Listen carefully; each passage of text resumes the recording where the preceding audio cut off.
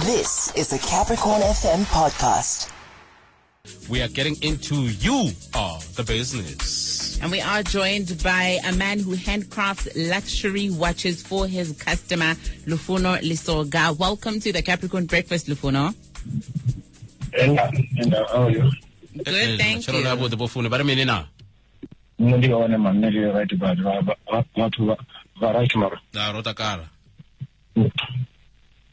Tell us more about your iFrican Timepiece and what you do. It's wrist watches and handcrafted.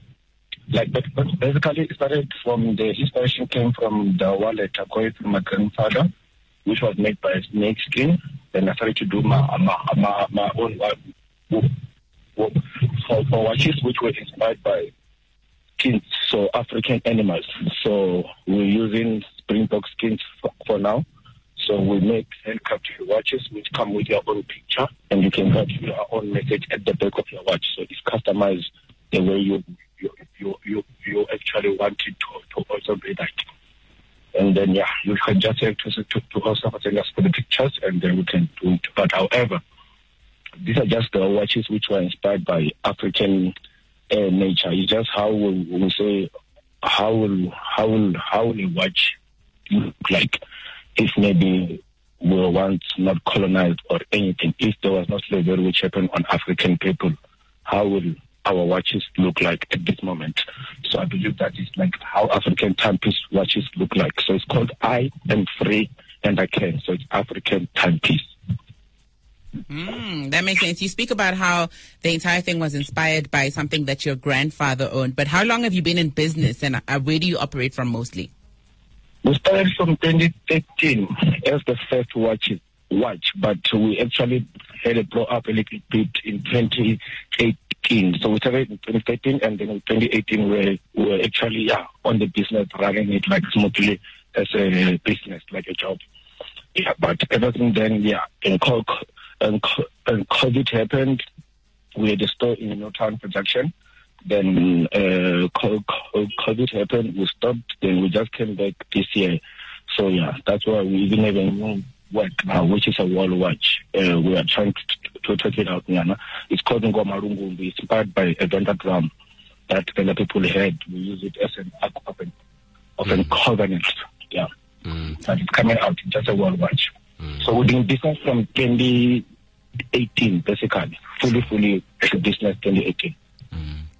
Businesses, what are some of the struggles that you are currently facing right now in your business? I can say challenges. First of all, it's the knowledge on watchmaking. Something that you need to make sure that it's actually for self-taught. So the information that you get is what you dig, not what is out there, So this is one of the challenges that we really faced when we were even working on the new watch. But and another thing is, of course, clients. I can say that. Is there anything else you would like us to ask our business coach on your behalf? Yes. I'll actually ask probably first of all how to get larger clientele base. However, also for selling at a premium scale, but having a larger clientele base. And another thing is what causes mostly, to be honest, when it comes to education for watchmaking, it's something that I was working on to trade, so which is not really out there actually in South Africa. So you have to dig in. So maybe if there's other things that I can do to actually probably study further, Okay, and how do people get in touch with you? It's on social media everywhere. It's African Timepiece.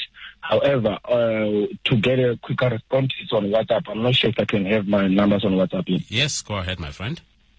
Okay, my numbers are 062-550-8002.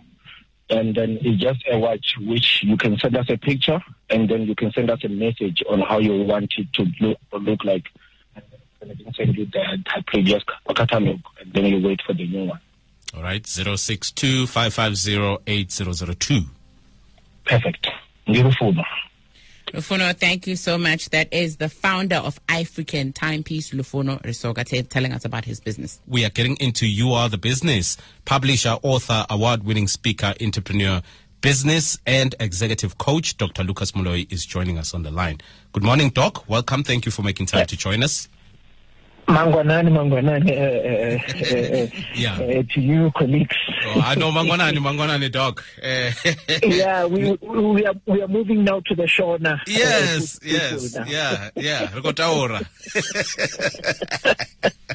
Thank you for joining us, Dr. Moloi. So today we are joined by Lufuno, who wants to back up what he already owns, because he's a self-taught watchmaker, and he says that he wants to study further when it comes to watchmaking, which is a beautiful thing. Are there courses that he can look into? Look, there is some courses, and I've seen also there is international courses that are being offered, at distance learning as well. The American Watchmakers Institute does have a course that they are offering as distance learning, and that we've got the British Horological Institute that does the same. And the Swatch Group has actually got an apprenticeship, a 2-year apprenticeship for watchmakers, and that which he can apply for and learn from the best, who actually even have captured a certain big chunk of the market. But when it comes to luxury watch brands in South Africa, what's the success rate so far, and what can Lufuno do to put himself ahead in the game? Look, truth is, watchmaking has been a very international business, and it's that thing of saying when someone wants to buy a watch in a luxury space, where does he look? And then we've seen that the large part of it is Swiss. So you've got Swiss watches, you've got or the Swiss movement watches, you've got the Japanese movement watches, and those have been the ones that have been very successful. So when one talks about luxury brands, they're speaking about that. So it may mean, like many other companies do, that they do purchase the Swiss and the Japanese movements to then build their brands upon. So those are the things that he needs to consider if he's going into that market. Things like, what movement am I going to use, and is this the movement that the watch fanatics are looking at? What you need to understand also is that the business of watchmaking, it has become very a niche market in terms of how many people still buy watches. People are now checking time on their cell phones, and also we've got different ways of using watches, and that way, or what our watches does. So he needs to really pay attention to that and look at the market that he wants to talk to and target that market pretty well. And because luxury watches are pretty exclusive, right? How does he access a market that's going to help him in being exclusive and yet continue to grow his brand in a mainstream kind of way? Okay. So in this, he needs to learn the art of watchmaking, which is the most important one, and also why the movements are different in that. So for someone like me, who is a big fan of watches, and that I still feel that a gentleman needs to wear a watch and everything, and that and a traditional watch. So we've got into the space now where watches are digitalized, and I find it very difficult personally to wear today's watches, which have got heart monitor, rate monitors, and those. I want to have that in my watch, but the problem is that the traditional watch that I would buy and wear doesn't offer such a thing, and that's where one needs to look and say, can I be innovative in this space? Can I bring these two worlds of watchmaking together? Because then you've got the traditional watch wearers, which are me, and you've got people that are watching, that are wearing watches now for different reasons, to monitor the heart rate, to monitor this, to monitor.